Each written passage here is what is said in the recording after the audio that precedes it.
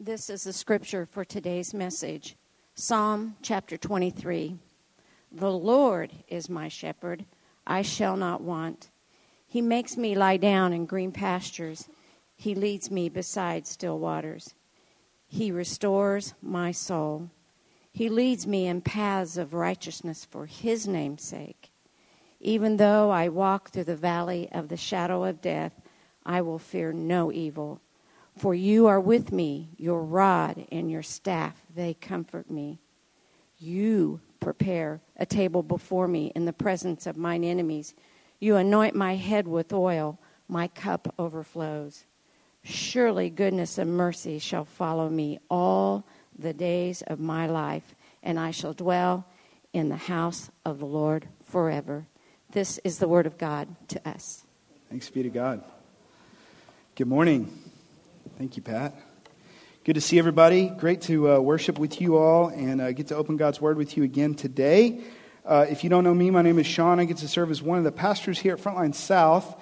And we are in a series, as Aaron mentioned, we're in a series called Warrior Poet. And what we've been doing is we're observing the life of David. We're taking kind of all that's good about David, and we're taking some of the bad about David. And we are, alongside David, we're learning the lessons that God was teaching him. All the while, we're looking at this book, God's Holy Scriptures, to us, not as a list of stories or a list of rules or characters, but we're realizing that God is in His holy word. He's giving us His design for His kingdom. He's showing us what the kingdom of heaven is like, and He shows us most clearly what His kingdom is like through His Son, Jesus. But in David, we're kind of looking through the lens of 1 Samuel to see the kingdom of God. And in David, what we've seen over the last couple of weeks, we saw 2 weeks ago, I got to talk us through 1 Samuel chapter 16 and kind of this unlikely anointing of this David character as king, right, as a boy. And then last week, Pastor Andrew took us through chapter 17, and we looked at the familiar passage of David and Goliath with just really a fresh and beautiful take. If you missed that, I need you to go get the podcast and check that out. Andrew did a great job taking us through that in a fresh and beautiful way. Today, what we get to do is we get to look at David not as the warrior, not as the king, but we get to see David as the poet. We get to see the artist David, the way that he takes poetry and he shows us in a fresh and new way what God is doing and what God is working in his life. So far in our series, we've been kind of in narrative, haven't we? We've been talking through a story. That is the book of 1 Samuel. And today we're going to stay in our series, but our genre is not story. We're changing and we're jumping into some poetry. Now, this is a huge part of what we're going to be doing in this series, and we haven't even scratched the surface of it yet, and here's what I mean. If all we got in our series on Warrior Poet, if all we got through God's Scripture was the exterior life of David, kind of what's happening that we can all see when we get to hear his words, if all we got were the pictures of his rise to the throne and his unlikely anointing, and we got the picture of him fighting a battle with Goliath, and we got all these things that we could see externally, that would be really amazing. That would be really cool. We could see the way that God is working through and using this unlikely guy. That would be very helpful. But more than that, what we get when we open up the Psalms is we get this beautiful picture of his interior life. We actually get to see, in some ways like a diary, we get to see the ways that God was working inside of him. We get to see the conversations that he was having. We get to see the doubts. We get to see the fears. We get to see the way that God is working on the inside of David. And that is actually really helpful. David's interior life is important to God, and yours is too. Yours is too. Do you ever think that God is not listening? Do you ever think that he doesn't hear you? Well, what we have in the Psalms is evidence that God actually heard every word, and he saw every thought and was continuing to work inside of David and to speak to him even when things felt really scary and things made no sense. So just a couple of words on the Psalms. For thousands of years, the church has viewed the Psalms as the prayer book of the saints, the prayer book of the church. And it reads like a prayer journal. It's full of praise and thanksgiving, and it's full of lament, and it's full of doubts, and it's full of fears. And then it jumps back into praise and thanksgiving. And that's what the Psalms looks like. What I think is really beautiful about the church having the Psalms is that it's God giving us some language for how to pray. It's God helping us to know how we can approach Him. It's God giving us some license to feel some doubts and to feel some fears. It's Him helping us to have language to speak back to Him. I love that the entire Scripture is actually God's revelation to us to show us what He's like. He's communicating who He is and what He's done, and that's beautiful. But I love that there's one book in the whole Bible right in the middle that actually gives us some language to give back to God. That's really helpful for me. I need that. I need God to give me some license to say, I don't understand what's going on right now. I was praying with my family for communion last week, and I said to one of my sons, hey, buddy, do you want to lead us in prayer? You want to lead the family? And he just goes, man, I just don't think I'm good at it. You know, he looked at like the other people that were gathering around us, and he goes, I just don't think I'm good at praying. And man, I think some of us feel that. And it's really helpful for God to give us not just a command to pray, but He gives us language so that we actually know how to approach Him. And we're going to get a lot of that when we look at the Psalms. So today, what we're in is arguably the most famous psalm. I get that. Certainly the most famous psalm of all that David wrote. But I want us to dive into this with fresh hearts and with fresh eyes. Most scholars believe that this was actually written later in David's life after he had become king, and maybe he had been king for some time. And what's happening is, in the 23rd Psalm, he's looking back on his life, and he's thinking about all the ways that God had met him, and all the ways that God had been faithful to him. And everything in me today feels the burden to come to you as a church around the 23rd Psalm, some verses that probably many of you had to memorize in Sunday school. And if you're here and you're not a follower of Jesus, you probably have heard it along the way a few dozen times. You know, everything in me feels this pressure and this burden to come to you and go, let me just show you some new things that you've never seen before. Let me just give you some historical context. Maybe you've never thought about the way that David was seeing things. And here's 10 great new things about Psalm 23 that you've never in your life considered. I feel that. But that's not the burden I want to carry today. That's not the burden I want to carry as a pastor. The burden that I want to carry is to faithfully preach to you the love of God. And I want to say today, I don't think that it's interesting hot takes that we need. And my hope is that God actually has more for us than that. I don't think that what we need is more information. But I know in my own soul and in my own heart, what I really truly need is transformation from God the Holy Spirit in my life. And I don't want just some new information about an old familiar psalm, but I really want to meet with my shepherd today. I really want to hear from him. And so I want us to just spend a few minutes to ask God to give us some fresh eyes on something that we've probably seen and some fresh ears on what we've probably heard, these 6 verses together. And before we jump back in, I just want to pray and ask God to help us do that. Would that be all right? So Spirit of God, we come to your holy word again today. And we just say, we really need to hear from our shepherd. We really need, God, we really need for you to lead us. And we just want to say, God, in a lot of ways, we are a weary people, and we feel beat up, and we feel harassed by our sin and by our temptation, and we feel pressed down by life. And today, what we really need is for you to lead us and feed us. We need to hear from God, our shepherd. And God, as we hear from you, we ask that you would give us help and courage to actually listen and obey and follow you. This is what we need today as we open up your word. So Spirit of God, help us in Jesus' name. Amen. Okay, so I want us to go back again, and just maybe in a more contemplative way, we're just going to go right through these 6 verses and consider what God might be saying to us again today. Verse 1 and 2. The Lord is my shepherd, I shall not want. He makes me lie down in green pastures, and he leads me beside still waters.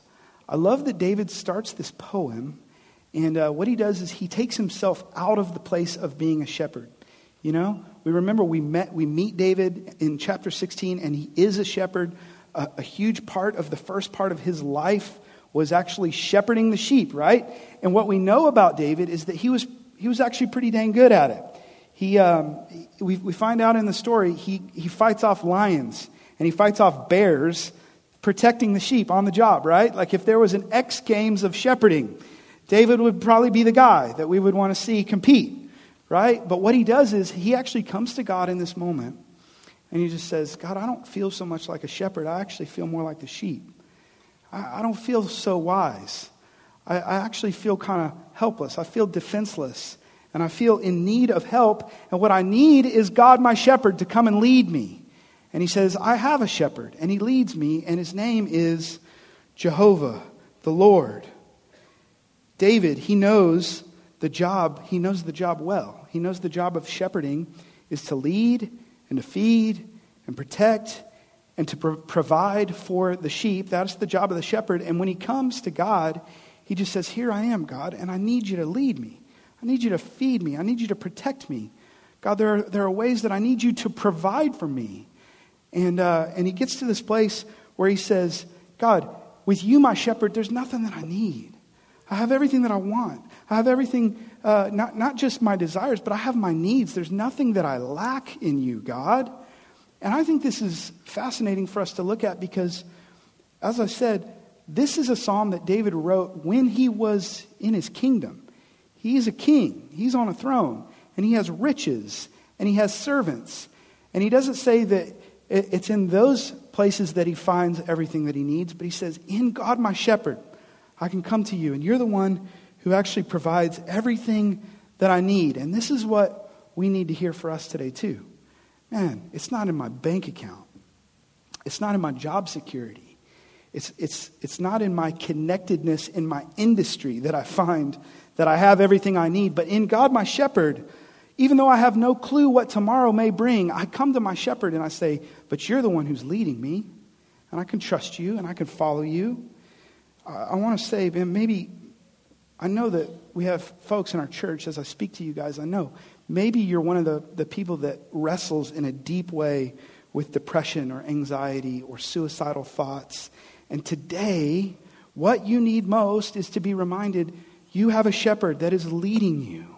And even if you don't know what tomorrow's going to bring, you don't know what next week is going to bring, he is leading you. Do you guys have those moments in life where, I just feel this all the time, or I feel like I have felt this, where I get myself into something or something's going on in my family and I just go, I don't have any idea how I'm going to get through this. Like, you know, there's something coming up at work or somehow you've gotten yourself into something and you just go, I don't know how I'm going to get on the other side of this thing. My wife, Jackie, and I, we talk all the time. This is like a real glimpse into our life. We talk all the time about how if God would have told us 15 years ago what our life was going to look like for the next 15 years, like 5 kids and everything that comes with that, and unexpected surgeries and living through tornadoes and planting a church and accidentally starting a nonprofit. Like, we would have bailed on the process. We would have totally run the other way. Do you guys know what I mean? But he didn't do that. He didn't give us the full picture. What he gave us was, hey, trust me for the next step. I'm leading you. And we went, okay, I feel scary, but I can take one step. And then he gave us the next step, and we trusted him for that. And then he gave us the next step. And man, I just want to say, if he would have given us the whole thing, I totally would have run away. But I'm so glad that he didn't, because if I would have jumped ship and I would have gone for my own plan, I would be in much worse shape than if I would have just followed the plan that God had all along. The shepherd knows where he's going, and his plans are so much better than our plans. And David, he gets to this place in life where he just goes, man, all that time that I didn't know what was going to happen with Saul, and all that time I had no idea what was going to happen with my kingdom, like that 15 years from when I was a teenager anointed to when God actually gave me the crown, all that time where weird stuff was going on in my family and my sons were trying to figure out who was going to be king after me. All that time, God, you knew what you were doing. And you were leading me. He looks back and he goes, I have a shepherd.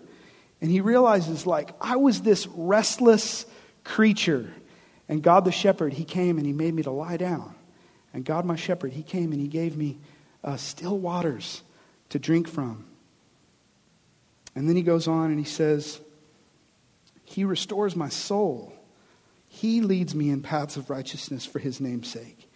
The work of the shepherd is to restore the health of the sheep. Do you ever feel your need for that? Like when a sheep is scraped, when a sheep falls down and gets a broken leg, when a sheep is broken, the work of the shepherd is to gather up the sheep and to do the work of restoring them. And David, he feels this need. And again, this is a guy who's on a throne. He has a kingdom. And he doesn't say, he doesn't find himself running to, man, you know what I need to restore my soul is fine wine. What I need to restore my soul is good food. What I need to restore my soul, let me just find comfort in the bed of a woman. Let me just run to women and let that be the thing that restores my soul. Let me run to power and man, I'll feel better. This is David, the king, saying, man, I know all that stuff. All that stuff is going to satisfy me for like a minute, but it's God, my shepherd. I have to come and I have to get in his presence. He's the one who restores my soul. Do you ever feel like you're just going down a path that's crazy? You're on the wrong path, and he's leading you in his paths of righteousness. And David says it's for his name's sake. It's the glory of God. It's his name that's on the line. He actually cares about our sanctification more than we do. You ever feel trapped by sin and you feel trapped by temptation? He's doing a work inside of you. From one degree of glory to the next, he's working to restore your soul and to lead you in paths of righteousness. This is what C.H. Spurgeon said about God restoring our soul. He says, when the soul grows sorrowful, he revives it. When it is sinful, he sanctifies it. When it is weak, he strengthens it. He does it. He restoreth my soul. Are any of us low in grace? Do we feel that our spirituality is at its lowest ebb? He who turns the ebb into the flood can soon restore our soul. Pray to him, then, for the blessing. Restore thou me, thou shepherd of my soul. I need to pray that prayer. You need to pray that prayer. So David, he continues his reflection. We get to verse 4, and he says, even though I walk through the valley of the shadow of death, I will fear no evil, for you are with me. Your rod and your staff, they comfort me. The way that this is translated into English, I think a lot of times we read it and we go, verse 3 is over. Now we read verse 4, new thought. It's not a new thought. What David is saying is this is a continuation of the way that he's leading us. This could be translated, and this is, you're not going to like this. This will be translated closely.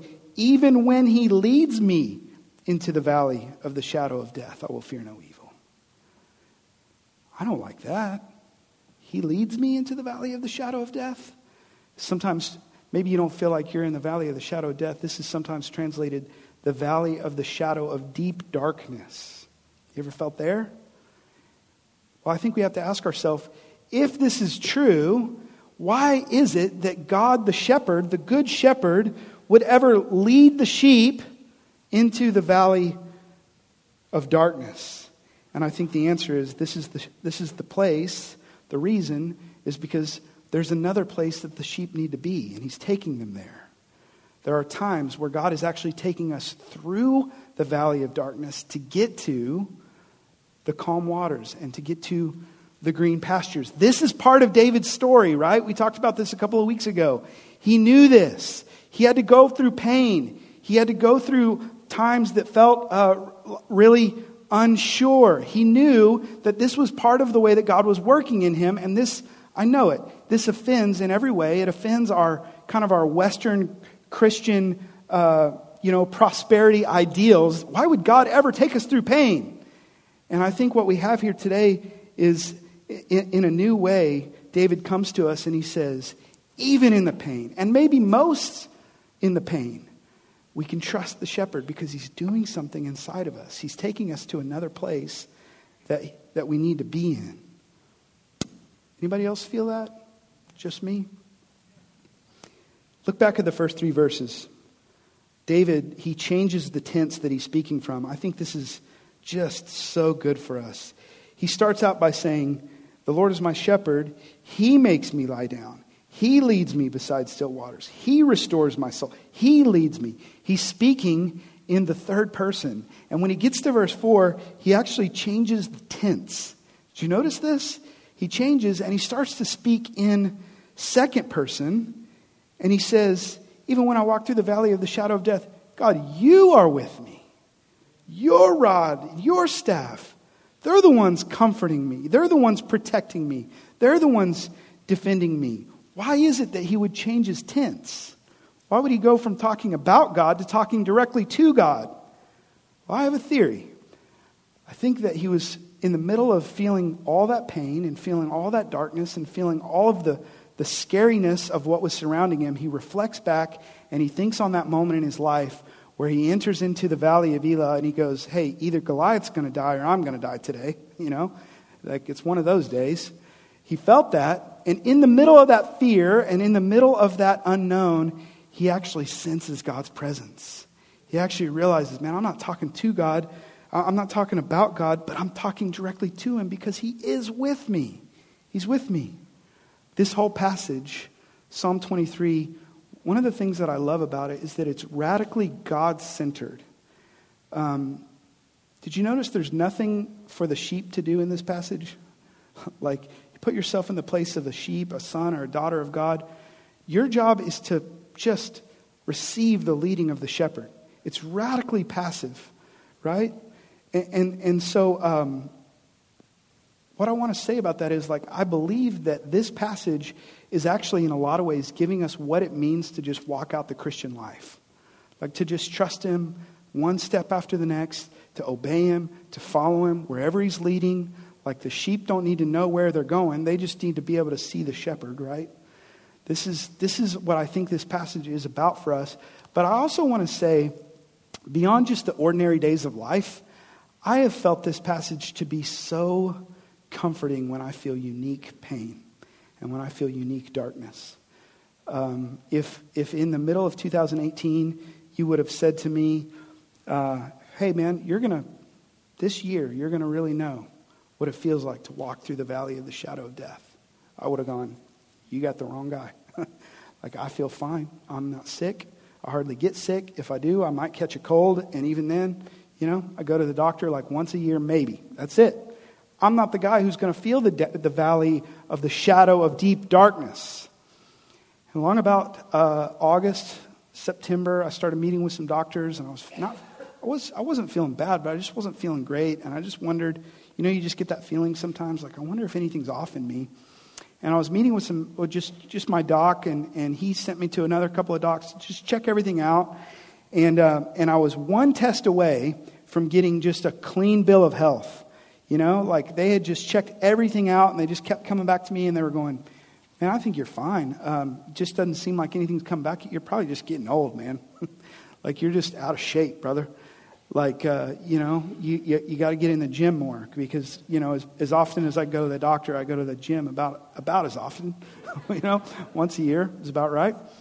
And that's what I felt, I just thought they were going to tell me, you're out of shape, you're getting old. And the last doctor that I had to see was a cardiologist, just because I was feeling a little bit of tightness in my chest. And they said, just go get this scan done. And they did an echocardiogram. And the guy just said, man, I'm not worried. I think probably what's going to happen is you're going to go and you're going to do the test. And then just give us 3 or 4 days to call you and give you the results. And I'm sure it'll be good news. Don't worry about it. So I went and I did it. And I went and I did the scan. And they say, call you in 3 or 4 days. Don't worry. And I get back to the office, and like 45 minutes, an hour later, I get a phone call, and it's the cardiologist's office. I'm like, oh, that's weird. I wonder if they forgot to do something, And I pick up the phone, and it's not the technician. It's not a nurse. It's the cardiologist. And I'm like, oh, this is not good. Like, he's calling me right now. And he said, hey, sit down. I got some stuff to share with you. We got your scan, and we found something, and it's pretty serious. What's happening is your aortic valve is not pumping blood out of the heart to the rest of your body the way that it's supposed to. It's actually leaking all the blood that it tries to pump back out right back into the heart, and it's causing some problems. And so we need to do some more tests. And I'm like, okay, that sounds like a big deal. And I go in and I do I go in a couple of days later and I meet with the cardiothoracic surgeon and I get kind of a second opinion. And his opinion is, yes, it is serious, but it's more serious than the first doctor told you. And I'm like, all right, okay. He's like, you're dying. And the deal is, man, if we don't like open your chest and stop your heart and a lot of other scary details, if we don't do that pretty soon, what's going to happen is something's going to rupture in your heart and it's going to be like game over. It lights out, like you'll never see it coming. And so I'm like, all right, we better think about this, like we better get to work. He said, I don't think we need to do it like tomorrow. I don't think we need to probably do it like later this week, but I think we need to do it in the next few weeks. Like in the next few weeks or months, I think you got a real problem on your hands. And so here I am, the guy that goes to the doctor once a year, and the next few days were really heavy. And some of you guys were by my side and you know that. And the next few days were a lot of heavy conversations with my community group and my neighbors and the pastors in our church. And it was really heavy when it came time to talk to my kids. You don't expect in your 30s that you're going to sit your kids down and say, hey, I don't want to freak you out, but I just want you to know I really love you. I really, really love you, and I'm really proud of you. I don't know what's coming, but we're going to trust the Lord together, That was hard. And that felt like darkness. That felt like something that was unexpected in my life. And praise God, by God's grace, a year ago, last week, I had the surgery. And surprise, I'm here. I'm okay. Here I am. But here's the deal. Like, it was complicated, and I got through it. And for the next 10 days, I was in ICU. And it was really cool. My wife and I, last week, we went to dinner, just the two of us. And we were, like, the day of the surgery, we sat down for dinner together. And we were just, like, talking through the last year and, like, all that God has brought us through. We were kind of having one of those moments. And she said, man, that time in the hospital, was that just the worst, And I thought about it, and I was like, man, this is going to sound crazy, but I look back on those 10 days, and I just feel like so fond of that time. I feel like every moment, I know it was hard, like I don't have all the memories that she has because I was super drugged up, but like I know it was hard, but man, I just felt grace like in every moment. I just felt like God was near to me. I felt like it was the shepherd making me to lie down. And I feel like he was so close in that time. And she was like, well, that's really weird because you were super cranky to everybody. Like everybody. You were so cranky. And I'm like, I'm sorry. I know. It was a lot going on and drugs and all of it, But I really felt the nearness of God in that time like I never have ever in any other time in my life. I felt his nearness and I felt him leading me. And one of the prayers that I was praying during that time was like, God, would you deepen me? Would you, in new ways, would you shape me? I know I'm not the guy that you're making me to be one day. Would you use this time to shape me and grow me towards that? And I really feel like I can look back over the last 12 months and go, even in small ways, he's only scratching the surface of that, but I really believe that he started that work in me and he's continuing to do that. And I know that he's doing that in you. Your pain is different, and I know some of your stories, and I know the way that you've walked through the valley of the shadow of darkness. Your pain is different, but we all go through pain, and we have a shepherd who's leading us. And here's some good news: he's not unaware of our pain. Like he's not a God. He's not a shepherd in heaven who just says, "Hey, I know you're feeling some pain. I'm going to do everything I can to kind of help you from a distance." This is God, our shepherd, Jesus, who came and got in the middle of the pain and felt it. He felt all of the abandonment, and he felt all of the pain that he felt and walked through on our behalf so that we could be rescued, to be brought back into the fold of God. He did that for us. And I just want to say, like, if he would go through all of that pain, if he would go through all of that rejection and abandonment, if he would be crucified on a cross so that we could be rescued, why would he allow anything to come between us and that rescue. Why would he do that? I don't think that he would do that. He's walking with us. And even on the days that it feels really hard, he's doing something. He's shaping us. He's preparing us for the day when faith is going to become sight. And every tear is going to be wiped away from every eye. And until that day, he's working. And there are days in the middle of that work, it feels like we're surrounded, right? It feels like we have days where we're overwhelmed. And David says, on the days that you feel surrounded, on the days that you feel overwhelmed, verse 5, remember this. You prepare a table before me in the presence of my enemies. You anoint my head with oil. My cup overflows. Surely goodness and mercy shall follow me all the days of my life, and I shall dwell in the house of the Lord forever. The picture that David gives us, he gives us a picture of a shepherd, but also he gives us this picture of a really gracious host. Like God doesn't say, he doesn't say, you give me some food while I'm on the run. You heat up some leftovers for me so that when I get home from the battle, you know I'm hungry and I can eat them. It's not what he says. He's like, God, in the presence of my enemies, you come and you set a place at your table and you give me an invitation to come sit down. This is God. Think about Thanksgiving. You prepare a feast for the people that you love, and you're preparing the food, and you're preparing the place settings, and you're thinking about who's going to sit where, right? This is what God does for David. And I think you just have to ask, when you get to verse 5, what kind of a person has a feast with a raging enemy all around him? You know? Like, who does that? I think it's a good question to ask, because I think the answer that I've been able to come up with is either A, it's a really crazy person, like somebody who's totally insane, or B, it's a person who knows for certain that his enemies are defeated. Like, he just knows, man, my enemies are defeated. I don't have anything to worry about. He looks back, he talks about his head being anointed. He looks back at that time where Samuel shows up unexpectedly. He thinks back all these years later, and he says, God, you're the one who did that. And if you did that, I know that you're for me. And if you're for me, God, who can be against me? This is the heart of David, and it's the reason that I think he boldly says, surely, goodness and mercy will follow me all the days of my life. This is his heart. So we have a lot to cover in the story. We've got a lot left to go. But I just want to tell you, maybe you don't know this. The reason that David says, surely goodness and mercy will follow me, is not because his life has been a bunch of sunshine and roses. You know? He's been rejected by his own father. He got put into the service of Saul, and Saul rejects him. The king rejects him. And he doesn't just reject him. He starts doing crazy stuff like throwing spears at him. He's trying to kill him. And David, he loses his best friend Jonathan, and he loses a lot of the people that he's close to because he's on the run from King Saul, who wants to take his life.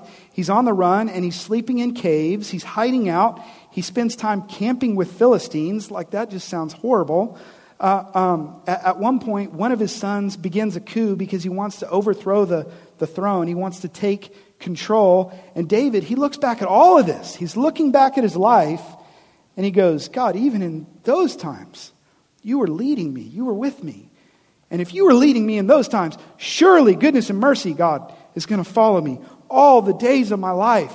And friends, I want to say to you, it may look like today you're surrounded by sickness and by fear. It may look like anxiety and depression and lack are coming for you. It may feel that way.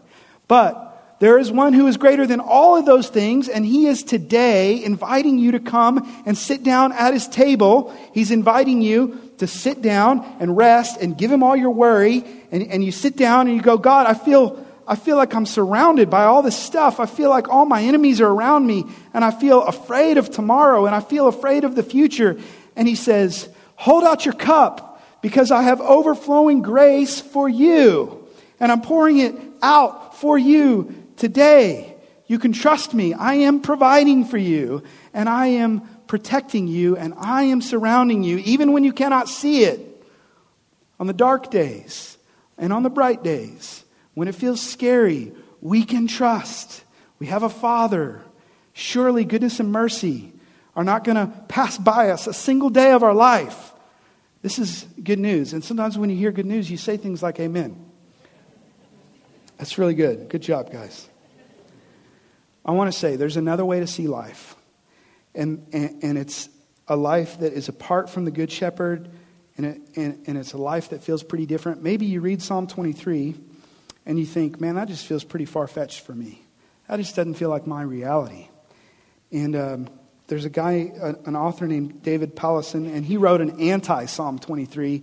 And this is what it sounds like. Maybe this is you today. I'm on my own. No one looks out for me or protects me. I experience a continual sense of need. Nothing's quite right. I'm always restless. I'm easily frustrated and often disappointed. It's a jungle. I feel overwhelmed. It's a desert. I'm thirsty. My soul feels broken, twisted, and stuck. I can't fix myself. I stumble down some dark paths. I'm haunted by emptiness and futility, shadows of death. Death is waiting for me at the end of every road. I spend my life protecting myself. I find no lasting comfort. I'm alone, facing everything that could hurt me. Are my friends really my friends? I can't really trust anyone. No one has my back. No one is really for me except me. My cup is never quite full enough. I'm left empty. Disappointment follows me all the days of my life. Will I just be obliterated into nothingness? Will I be alone forever, homeless, free-falling into void? That's a heavy thought. And I want to say, if that's the way that you feel today, there's a better table that you're invited to come and sit at. Jesus, he invites you to come into his presence today, not so that he can judge you or condemn you, not so that he can shun you, but so that he can pour out his grace on you, so that he can invite you to become his son or to become his daughter, not because you've done anything to deserve it, but because he's a faithful and good shepherd who leads sheep who are lost and leads sheep who are wandering. He says, come to my table. I have a place for you, even me. Would you stand with me? The end of this psalm, it reminds me of a story that we're gonna jump back into Warrior Poet after the first of the year. We're gonna get into 2 Samuel. And this psalm reminds me so much of something that happens to David in 2 Samuel chapter 9. And I'll just briefly tell you the highlights of the story are, as I said, I think that David is writing this psalm when he's reflecting back on the goodness of God in his life. And I think what happens in David when he reflects back on all the ways that God has met him is what I hope and I think should happen with us. We get stirred up. We get stirred up to think about the love of God. We get stirred up to gratitude to show towards other people in the way that God has poured gratitude into our life. And that David kind of has one of these moments, and he's thinking about his old friend Jonathan, his friend that God gave to him, and he goes, hey, is there anybody that I can show kindness to on behalf of my friend Jonathan? Do you know this story? It's the story of Mephibosheth. And they come to him and they go, yeah, King, there's a guy.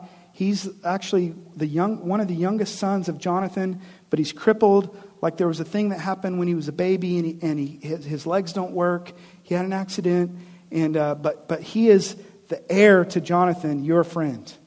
And David says, "Bring him to me. Bring him to me."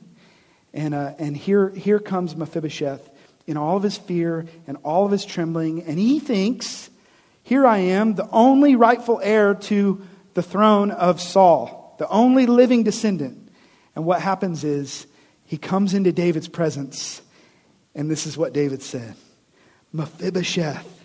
And he answered, trembling in fear, "Behold, I am your servant." And David said to him, "Do not fear, for I will show you kindness for the sake of your father Jonathan. And I will restore to you all the land of Saul your father, and you shall eat at my table always." Man, that sounds like God to me.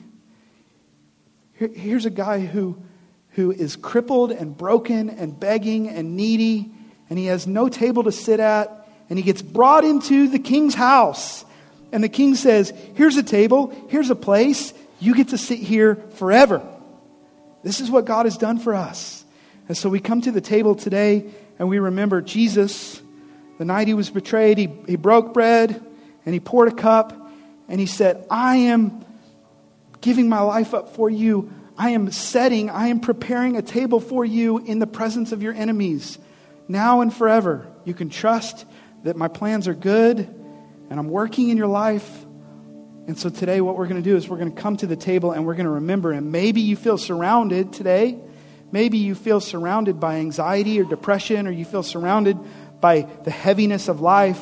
And you're invited to come and receive the bread and receive the wine if you're a follower of Jesus. Remember what he's done for you.